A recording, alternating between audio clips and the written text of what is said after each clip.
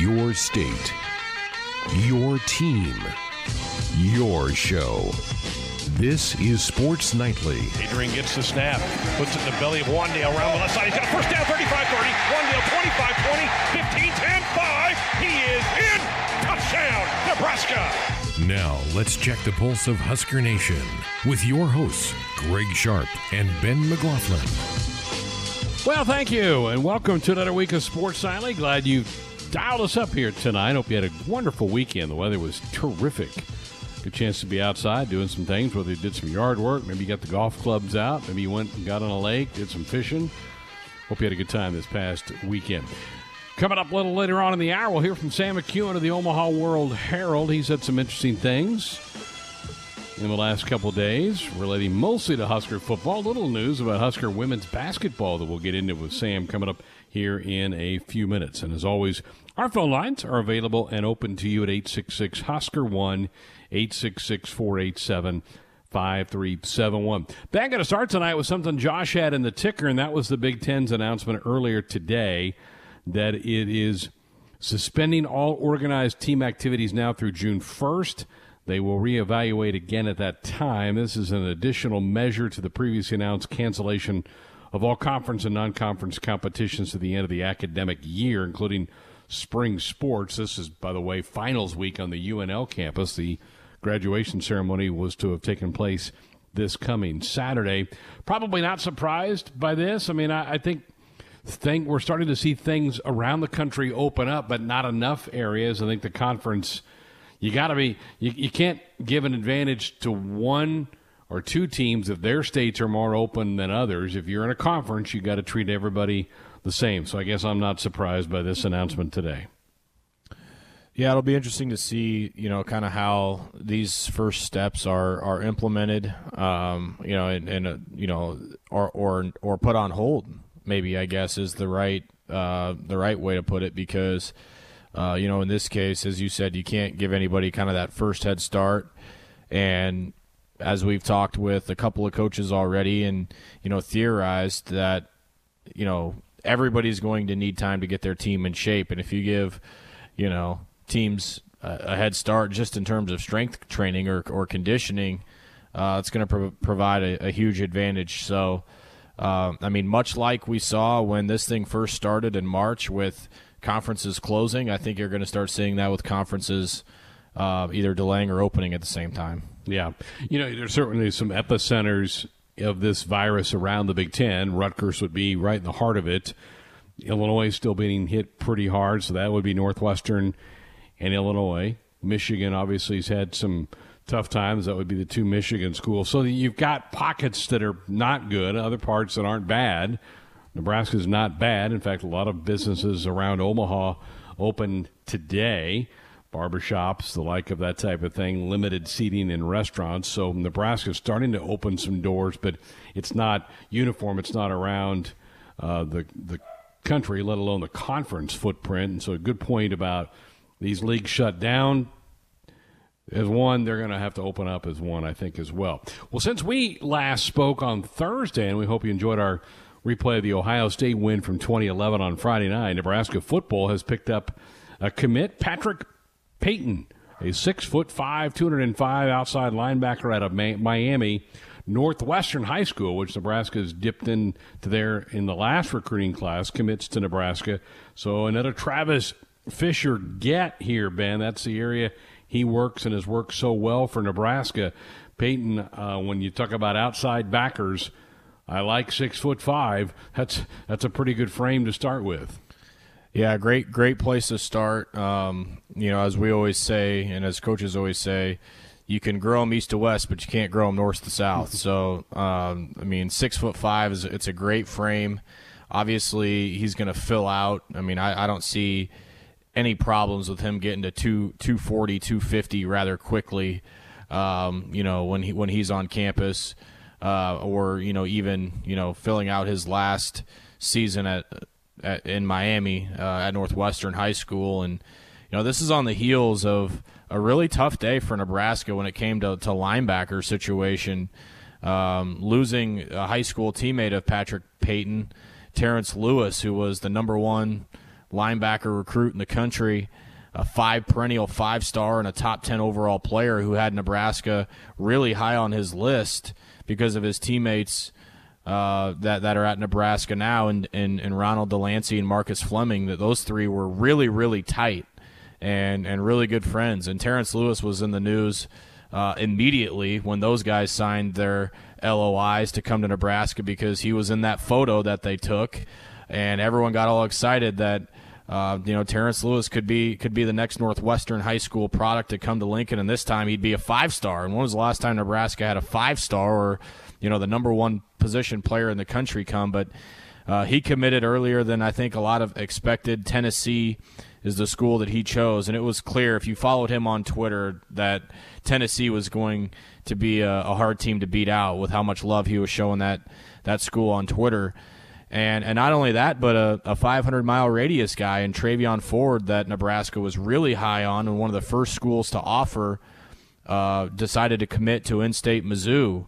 And so that was a pass rusher that Nebraska identified really early, and Ford had offers from every major school. Oklahoma was heavy on him, LSU, obviously Nebraska, who he took multiple visits up here. I saw him on the sidelines a bunch, this past fall. To lose both of those guys in a span of 4 hours, not the day that you necessarily wanted to have recruiting-wise, losing two of your top targets, specifically at linebacker. But, you fast forward about 16 hours later, and Patrick Payton kind of out of nowhere commits to the Huskers in the 2021 class. And sure enough, same high school, Miami Northwestern, as Terrence Lewis. So his teammate, who, again, has a good relationship with Terrence Lewis, who then committed to Tennessee, is the next Miami product to come here. And so, Greg, that's a couple now that we've already seen from Northwestern, the two that I mentioned, a couple from the Miami area, and Jaden Francois and Henry Gray already here as well. But to pluck a kid from Miami and keep that pipeline from Northwestern High School going, that is usually one of the first three schools hit in the Miami area, is at Northwestern High School. And same story with Patrick Payton. You and I went over his offer list just before we hit the air here. Obviously, the Florida schools in on him, Georgia as well. They see the frame. They know the bloodline at Northwestern with the athleticism. I think this guy's going to turn into he's a bit of a project. I think they're going to have to mold him, but I think it's going to be a fun project. At 6'5" and the freakish athleticism, if this guy turns into what they think he could, he's going to be a source of pride for the Nebraska defensive staff. So let's look at that 2021 class. He's the sixth commitment for this class. 3 linebackers, 3 offensive linemen in this class right now. I mean, that's where they landed through these first 6 commitments. Rivals has him at number 32 in the country right now at 6. It's certainly going to fluctuate a lot. Some schools will jump us. Nebraska will jump other schools. They start adding to the numbers. I'm comfortable with sitting at 6 here on May the 4th. I'm not nervous about that. And I think there's some more to come. I think Nebraska is going to keep getting names that cross into the commitment zone here in the next 3 to 4 weeks. But interesting to see that breakout with the 6. 3 backers, 3 offensive linemen so far in this class. The 2 other linebackers are both inside guys. Peyton's the one outside guy in this group. Yeah, I'm with you. It's going to be a source of interest for a lot of people to see how this is kind of broken out in terms of position. Until we see Nebraska really break through on the skill position, I think there's going to be a heavy emphasis on receiver and running back. I think they feel good about what they have right now, and a lot of us don't know what Nebraska has at those positions right now. You obviously feel good about the receiver core, or better about the receiving core, what they brought in with just one guy in Omar Manning, and we'll see what the other guys come in and bring right away. But you feel good about that, and they got some situations to work out at running back. I know there was some places that were talking about or reporting that John Bivens, who was a running back from Ohio, a former 3-star that had committed to Nebraska but never made it here, is going to join the team as a walk-on. There are some sites that are reporting that. We can't confirm that, but that's a guy that I know was interested in Nebraska, 3-star in Ohio, that could come in and provide some depth too. But, Greg, until we see some of these guys produce on Saturdays and the uncertainty of J.D. Spielman, I think that's where everybody's attention is going to be. I think we all feel good about the secondary. That Travis Fisher's room is going to be ungodly competitive whenever those guys are back there on the field. I'm not worried about that group at all. I think linebacker is certainly a point of emphasis, and we're seeing that in this class. But until we see what Coach Frost wants on offense with his skill guys, I think that's where everyone is going to be focused on. And then you sprinkle the news of Noah Vedral on top of that, and everyone has dialed up the amplifier of the microscope of the quarterback position as well. And we said this last week, I'm still fine with the quarterback room the way it sits now with Adrian, Luke McCaffrey, and Logan Smothers. I think that's fine. You don't want to see another desertion out of that room, and then it could get skimpy. On offense, I probably feel the best about the offensive line with the bodies that they've brought in the last couple of years and the 3 that they have committed this year. And we went over this last week when we got the commitment from the Yeager kid about being 6'8", 6'9", how mammoth that room is going to be. They might have to expand the offensive line room just because these guys aren't going to fit. I mean, there's so many big bodies going in that room. So for me, secondary, offensive line, those 2 rooms I feel great about. Yeah, no doubt. And the other thing about the O-line is they're going to have to take a note from the older players. I mean, right before this all happened, we sat down with a couple of the Nebraska linemen just about how competitive that room was, and Brendan Hymas kind of laid it out. There's a chip on the shoulder of the O-line this year. They got a chance to be pretty dang good. And I feel like some of these younger players, starting first with, the redshirt guys from a year ago, you think about Fritchie, you think about obviously Cam Jurgens improving. He's not a redshirt, but he was fairly young in that process. And then you think about these guys committed. These guys are probably going to be pretty pissed that they're not playing and they're not getting looks. And we all know how much you can benefit from some time off. And not only that, but learning what being a good offensive lineman is all about. I think that's a really good group for these young players who have all the size to learn from. And to gain all that wisdom of a Farniok or a Hymas, I think it's gonna improve these guys' mindset when it is the passing of the baton time, and these guys get it in their hands. And you couple that size and that talent with how to approach your business, how to learn from Coach Austin. I think you got to be very excited about the offensive line. Again, I just go back to, can Coach Frost want to run the offense that he wants to run? And I don't know that the answer has completely been yes so far while he's at Nebraska. And I think it's been frustrating for him, too, to not have all the parts. The analogy I've been using with people is Coach Frost wants to run a drag race. Well, imagine putting a drag race on the line with, you're missing a spoiler, or you've got a lug nut loose on one of the wheels, or something's just not quite right with your car. It's not going to run as fast as you want. And I think that's kind of what Coach Frost has been dealing with a little bit. Yeah, good point.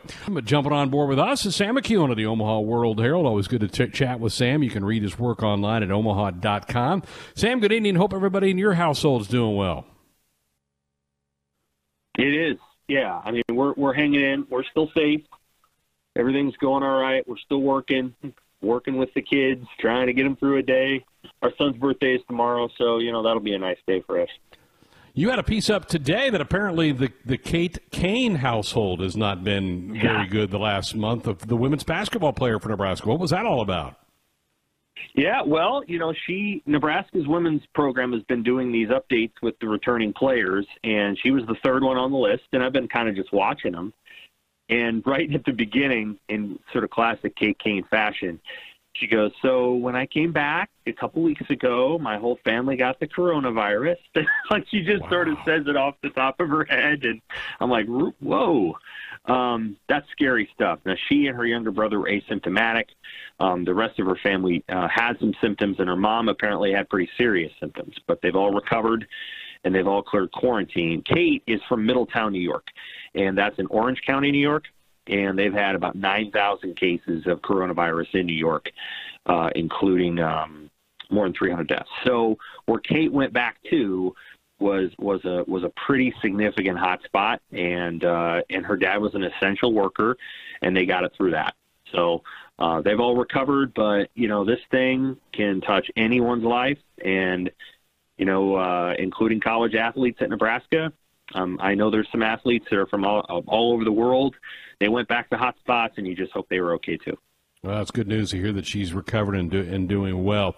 Well, today, Sam, the Big Ten Conference pushed the date back for when you can start working with athletes again to June the 1st. Was that a surprise at all, or was that expected in your eyes? Well, we kind of had a sense that it was going to happen when the University of Iowa president updated his board on Friday. It was going to be June 1st, and so we kind of knew with the May 4th deadline coming up, the Big Ten was going to have to make a decision, and there's still too much coronavirus in too many of the Big Ten states to just get this thing going right now. I think there might be some states that could be closer than others to getting back to full speed, but at this time, I think there's still a lot of caution, and I think that's pretty wise when you think of the entire league.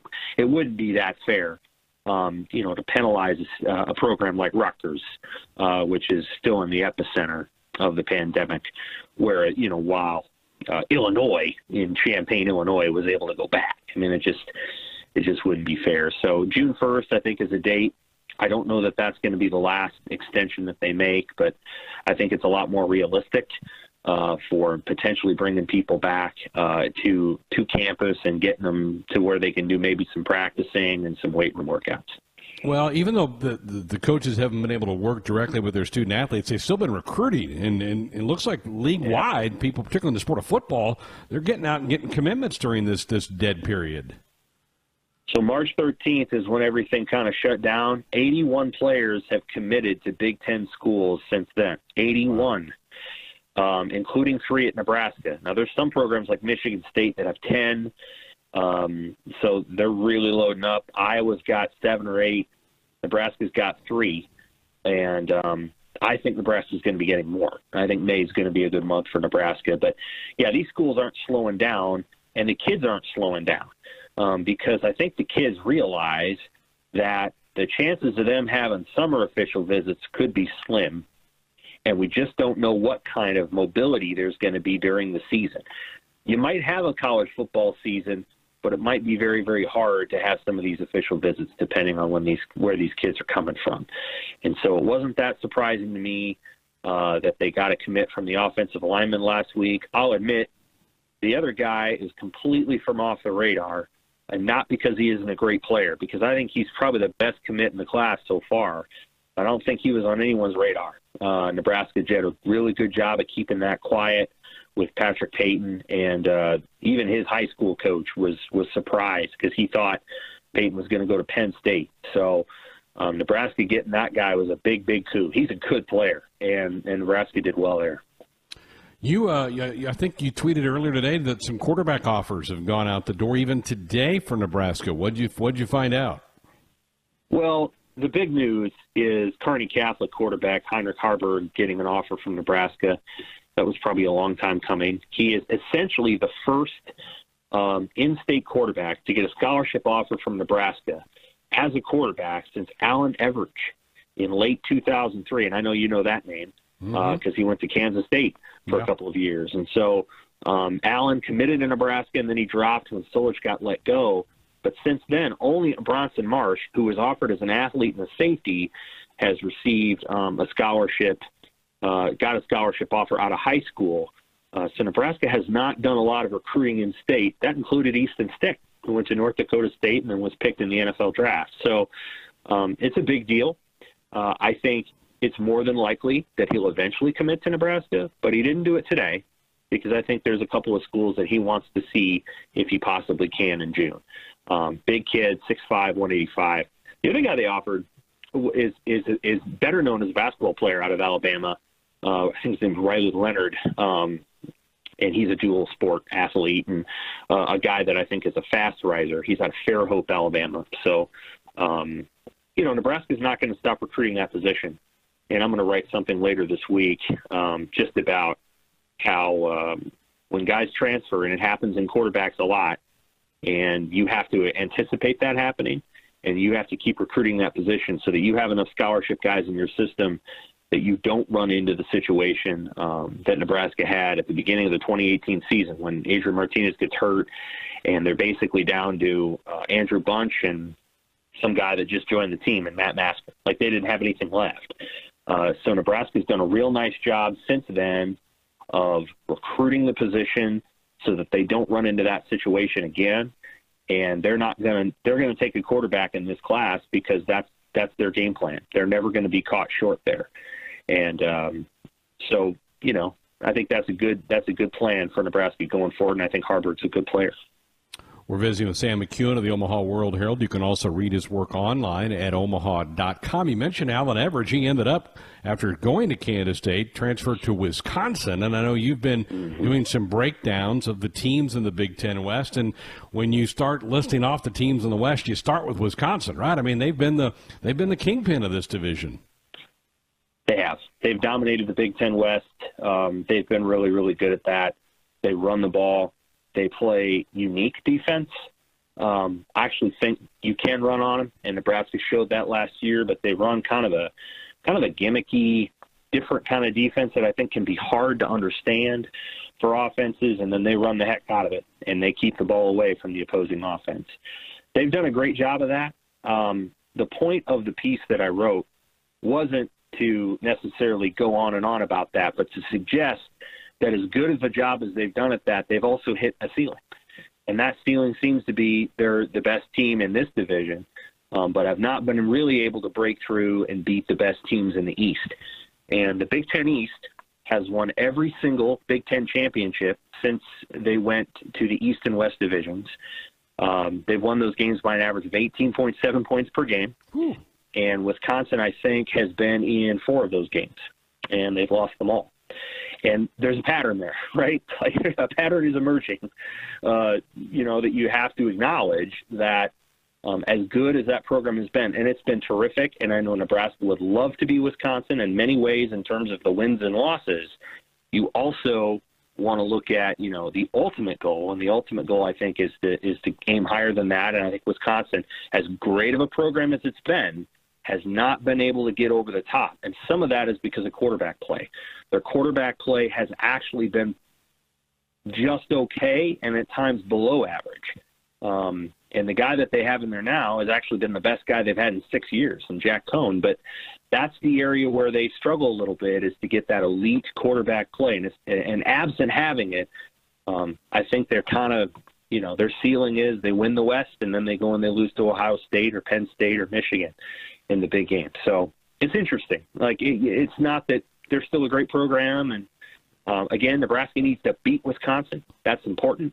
But once Nebraska does that, then it has, you know, a higher aim. And that is one of the challenges of this league is Nebraska eventually wants to win the entire Big Ten. Well, in order to do that, you got to beat Wisconsin and Iowa, and they play football one way. And then you got to go beat Ohio State, which plays football a very different way and does it with better talent than Wisconsin and Iowa. It's one heck of a challenge, and this league is harder than it has ever been. And I think that makes it fun to cover, but it also makes it challenging for a coach to be in. Yeah, great point. Are you finished going through the West, or have you just begun that? I am down to the last team, Iowa. Okay. So, yeah. That's the last one. We spread it out over like a couple of months. So the first one I think was Purdue and Bob Diaco, and then we just did Wisconsin. So the last one left is Iowa, and then we go to the Big Ten East teams that Nebraska is scheduled to play in 2020, which is Ohio State, Rutgers, and Penn State. Very good, Sam. We appreciate it. As always, great insight. We'll look forward to that Iowa piece coming up, and stay safe, and hopefully we'll be back at press conferences at some point in time. Oh, man. I love it. Let's do it. That sounds great to me. Well, let's start and talk some Husker baseball. Hey, Coach, how are you? You doing okay? How's the family? Yeah, doing good. Yeah, we're hanging in there, you know. Every day's pretty much the same, but that's been good. The kids have been good, and it sure has been nice spending some extra time with them. I bet. You guys just run such a rat race all year round when everything's normal, so I bet it is nice to slow down a little bit. What have you and the staff been able to do over the last 30 days? Yeah, you know, I guess initially we were still able to occasionally get into the office and, just briefly kind of talk, or even there for a while, a couple of nights a week, we were getting together and just kind of going over recruiting and talking about some of those things. And actually, one of the things that we've continued to do over the course of the last month is find a way to compete.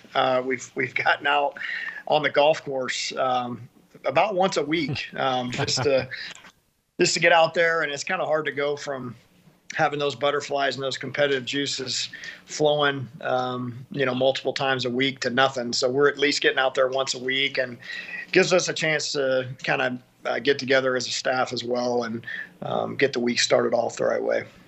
How about the team? Have you had much contact with the guys on the team?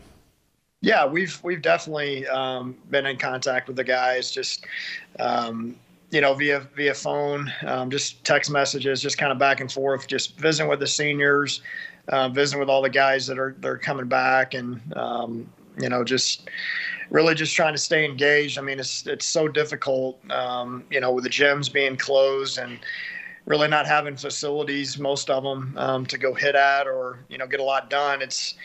I'm sure guys are getting a little bit restless, but we're still sending them voluntary workouts every morning. Our strength coach is doing that, and at least something that they can do, even if they don't have a weight room, to get some conditioning done. Hopefully they're finding a way to play catch. But yeah, we've definitely been in contact with the guys, and sounds like everybody's staying healthy. I'm visiting with Will Bolt, Husker head baseball coach, here on Sports Honda. You mentioned the seniors. Since we last talked, the NCAA did pass legislation for you to have the opportunity to bring those guys back if they want to come back, if you want them back. Where does that stand with you and this program? I think you had 6 of them on this year's team. Yeah, Ben Kleeke's going to move on, and he had already graduated, and he's got a young son at home, and he's gonna move on. And I think the rest of the guys, as far as I've kind of talked to them, they're all planning on coming back. I know Ty Roseberry's got an internship this summer that he's got to take care of, and he graduates in December as well. But I think with Stroh's still kind of rehabbing his elbow from the season, and he would have been pitching by now. I would have definitely anticipated him pitching right now for us if we were still playing. But when the season got canceled, taking it really slow with the rehab, making sure that that gets taken care of. But those guys are all just talking to them. They're planning on coming back. There's obviously a potential professional opportunities there for most guys, but a 5-round draft and so much uncertainty with free agent signings and stuff. It's just, I think most of those guys are planning on just coming back and playing next year. How challenging is that going to be you and for the coaching staff to manage a bigger roster now? Yeah, it's definitely been a challenge. I mean, that's really been one of the main things that we've, as a staff, have been going over for the last month, is just, it really doesn't only affect just the 2021 season, but it's kind of a ripple down effect for future classes and future teams, and just trying to make sure the 11-7, we get the relief from it this year, but there's going to be that extra year of aid that we weren't necessarily planning on. So yeah, there's definitely some challenges that come along with it. We like to think that we're, of all those sports, I mean, just with us having to juggle the major league draft from the high school kids, the junior college kids, and then our own players, we're constantly having to try to juggle the roster as it is. So just a little bit more with this, but I'm happy that the guys are getting this year back, having only played 15 games. Coach, you've been busy on the recruiting trail. You announced the signing of a couple of junior college pitchers a couple of weeks ago, and Jake Buns and Cody Frank. Tell us about those 2 guys. Yeah, 2 guys we really feel like are going to step in and help us. They were kind of targets for us. Once all this went down, we had a short list of guys that we felt like we needed to go evaluate this spring and go see, and they were really at the top of the list as far as junior college arms. Now, we knew that Jake Buns was not going to be pitching. He was a guy that we've been able to rely on kind of our relationship with Hutchinson Junior College, where he was pitching. He had Tommy John surgery. He was their ace a couple of years ago. He's an Elkhorn. He's from Elkhorn, and so we've known about him really since the day we set foot on campus. He's kind of been a guy we've been watching from afar, and we really feel like we needed to add some guys with potential to kind of stretch the line, get through the lineup a couple different times. I think Jake is definitely a guy. I mean, his strikeout to walk ratio was off the charts at Hutch, and Cody Frank being the other. He's an interesting story, just getting from a small town in Oklahoma, very lightly recruited out of high school and just a self-made pitcher. Velocity kept coming as he got strength, a guy that always could rely on changing speeds and kind of moving the ball around the strike zone, and nothing he throws is straight. And then when the velocity came, he became a lot more dominant pitcher, and his punch-out numbers are really good. He's very competitive.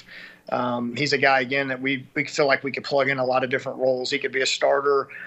He could come out of the bullpen and get you through 2 or 3 innings, or he has the potential to close too. So we feel like both those guys are going to make an immediate impact on our staff. Coach, we know you're obviously not playing. Neither's the junior college level, neither the high school kids. We don't know about summer ball. How difficult is that going to make the evaluation for your 2021 class, your 2022 class, because you can't get out and watch anybody play right now? Yeah, luckily we had a really good camp in January that we had put together, and where we were able to get a lot of guys on campus in that 2022 class, where we were able to go through a camp setting where we get to see them hit, field, throw, run a little bit, do some things, because we have the facilities that we have. We were able to do that in January just with the indoor facilities that we have. And they were also able to kind of take a tour of the facilities as part of the camp as well. So that we had several guys that we really at the top of our 2022 list that came to that camp. So that at least gave us a bit of a comfort level where in that class, which that's such the big class coming up, is the class is sophomores. It's going to be juniors, that we were able to evaluate those guys in January and just hope that maybe they get to play some semblance of summer baseball. Will Bolt with us here on Sports Alley on the Husker Sports Network. I know the Cape Cod League has already pulled the plug. They're shut down. I don't know if there's going to be much chance for anybody to play summer ball. But once you get them back on campus, do you think there's any way you get maybe an extended fall season to get guys ABs, get guys on the mound? I mean, have you had any discussions with other league coaches about maybe trying to get more reps in the fall once you can get kids back on campus again? Yeah, we've gone through just about every scenario you can possibly imagine. Starting with, if we don't get to play summer ball, is there a possibility once campus opens up and we can do some organized team activities, can they loosen the rules as far as being able to work with the guys in the summer, which you've never been able to do? The fall is obviously going to be really big. It's always a big development time, but it's usually a staging process. For here, it's going to be, with everything that's gone on, it's definitely going to be a big development piece. Having missed the spring and summer, which, like you said, the Cape Cod's already canceled. Several others are probably going to follow suit. And, that's a lot of at-bats and innings that guys are missing out on. So we've been in talks with that. We're trying to be proactive as a group of conference coaches as well, just to try to figure out the best route. And quite frankly, compliance and everybody else in our conference and across the country just has so much on their plate. Just really just trying to see if we're going to have a football season, because I think it all kind of trickles down from there. Right. Well, I'm sure you've noticed how nice the weather's been the last several weeks. It's just got to be killing you guys to not have games at Haymarket Park when you look outside and it's 75 on a Friday night. And like, wow, we would have had a huge crowd with the Buckeyes in town. It's just got to be really tough to be in your shoes right now. Yeah, I try not to look at the calendar very often where, I look at it and go, wow, okay, we'd be at home right now playing, Purdue or playing whoever. And yeah, it's just been a weird time where, there definitely has been days. I think there was a Tuesday a couple of weeks ago where it was 80 degrees and we were supposed to be playing Creighton. So I did think to myself, we probably have about 8,000 fans at Haymarket tonight. But it's just been weird to kind of process the whole deal, and just kind of having that. The family nights on Friday night has kind of become our family movie night, and that's something that would have never happened in the spring otherwise. So that's been pretty cool. Very good. Well, way to look forward.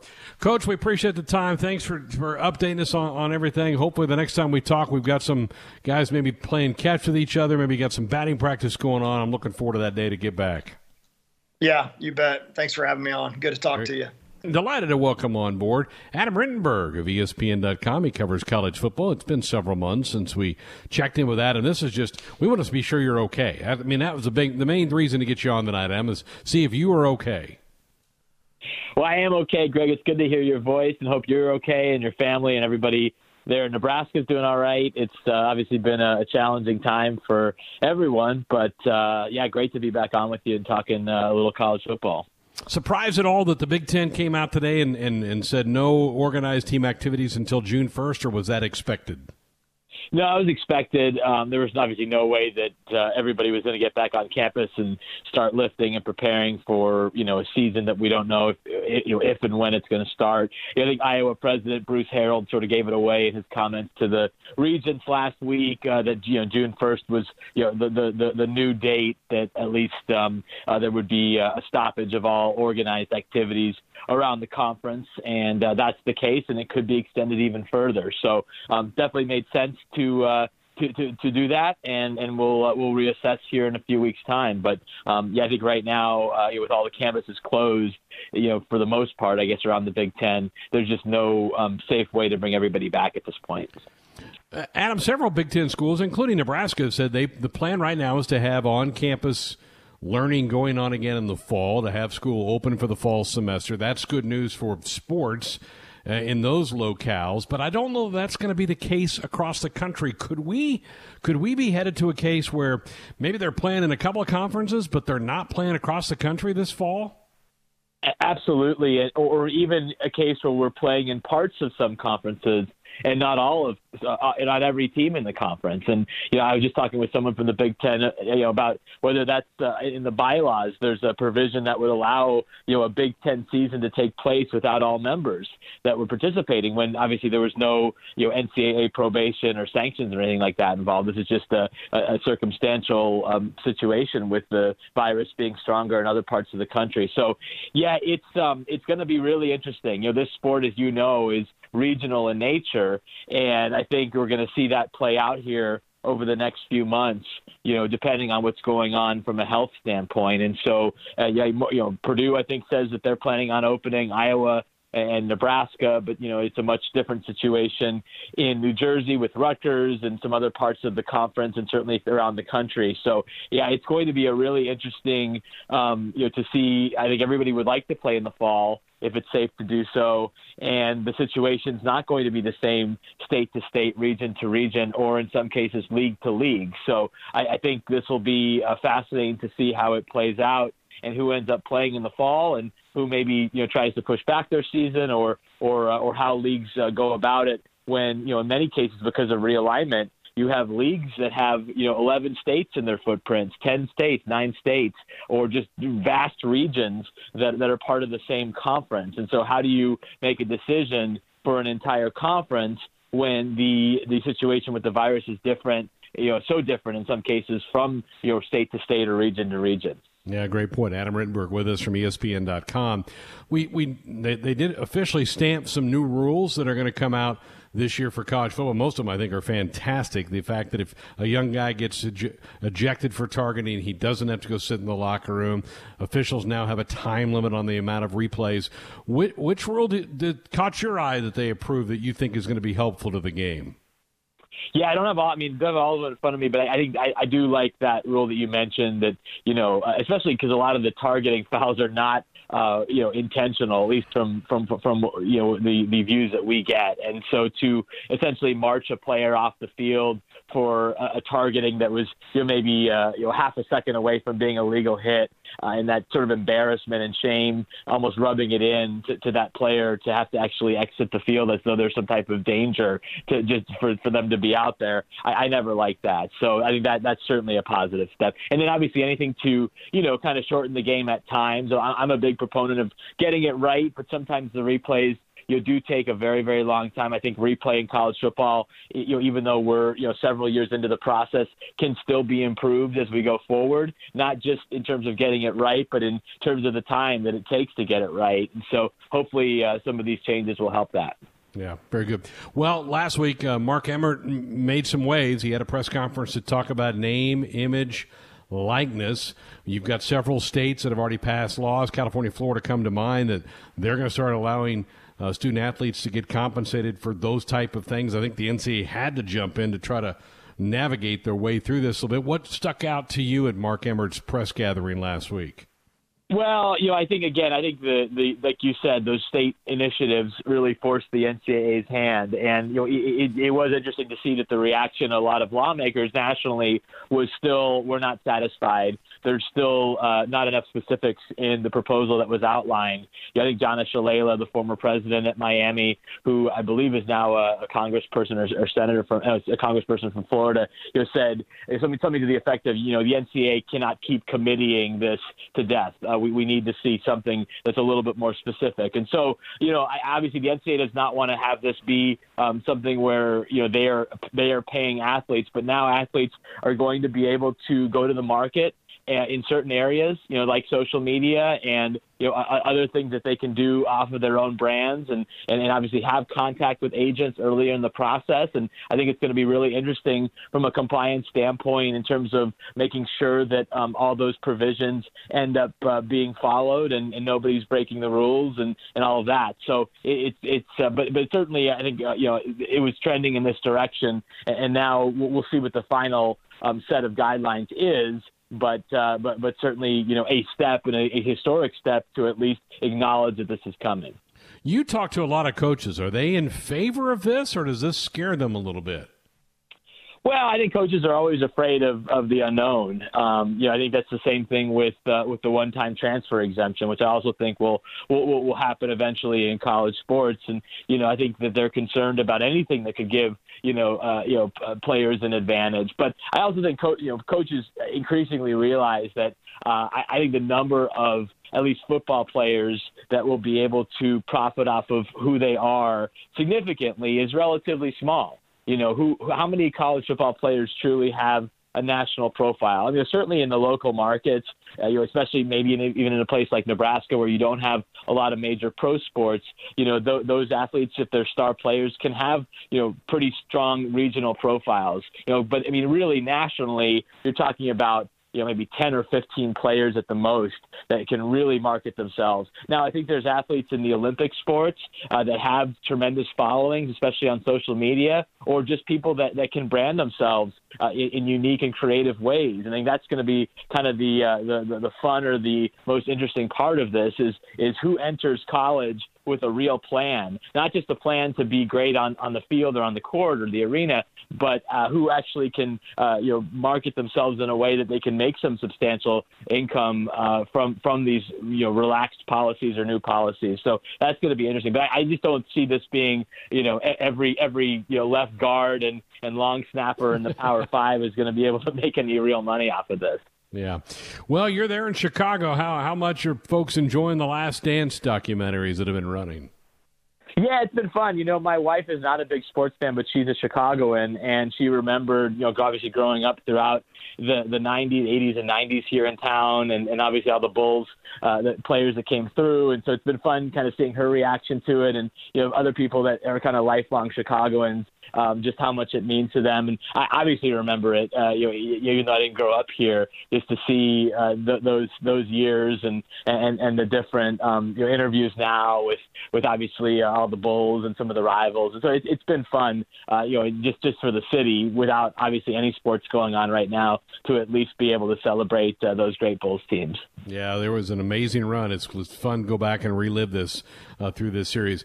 Well, Adam, it's great to hear you're doing okay. Hopefully we can get this thing back under control. We get college football up and running in the fall, and we get you back on here weekly during the season.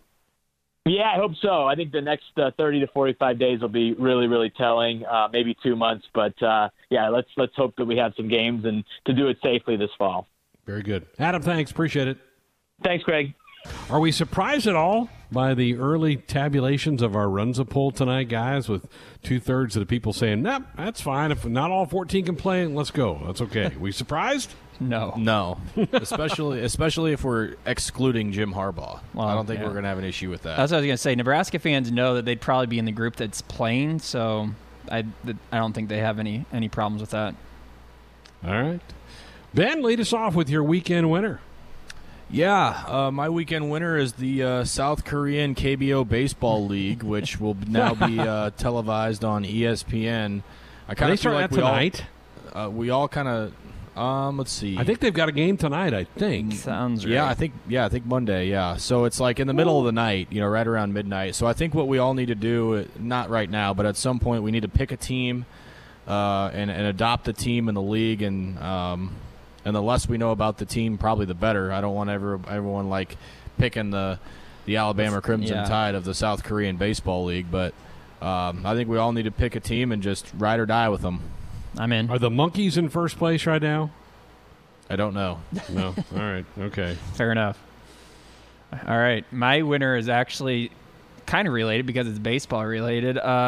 Blake Snell is my winner. He won the MLB The Show Players League Championship yesterday, defeated Lucas Giolito in a sweep in the World Series. That was kind of a cool deal they had going on, but that brings me to the his win comes with a caveat because in our SNBL, he also is playing in that with the Roar Lions, but today we found out that he broke his arm and is going to be out for a couple of months. So he got the win yesterday in real life playing a video game, but then in the video game playing as a real player, he broke his arm. So it's kind of ups and downs for Blake Snell. Nate's pitching staff has been decimated. Oh, yeah. Taking a beating.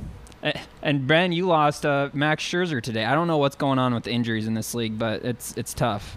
Yeah, I don't think Greg's feeling sorry for the Outlaws losing their ace for 2 months. So, we just got a little adversity. You just got to fight through it. 162 games is a long year. There's going to be bad stuff that happens. You just got to find a way through it. Who's to say we're not just going to throw Rick Porcello in that starting rotation? He's got 9 wins already, so why not? Sure. My winner of the week, and I don't know how to say his name. He's the guard for the Kansas City Chiefs, Lawrence Thurrott. The doctor. The doctor. Yeah. He is working in hospital back up in Canada. That's where he lives in the off-season. He's working with COVID-19 patients up there while there's no camps and stuff going on for the Chiefs. So how about that? You win the Super Bowl in February. Now you're finishing up his residency to become a doctor. He's right on the front line. So kudos to that guy. That's awesome. Yeah, not bad. Yeah, what a beast. Let's do a little SNBL update. How are we doing on this thing? Sure. I mean, I know the Harriers have kind of taken over one division, and the Mammoths have come on. They're on fire right now. Mammoth May. Yes, let's go. They won. I can't remember what the winning streak ended up being, but it was at 15 at the end of last week, and 15 in a row. They finally lost a game, but now they're up like by 2 or 3 games in the AL West, leading the Orman Rowboats, and everything's turning around for the Mammoths. You know what? I don't know what it was, but all of a sudden the bats started to come alive. Aaron Judge is just killing it. Ty Cobb's been doing it all year, so it's been a big turnaround for the Mammoths. I think the Outlaws are a game and a half back behind the Harriers. We got a big matchup tomorrow, Greg. Oh yeah.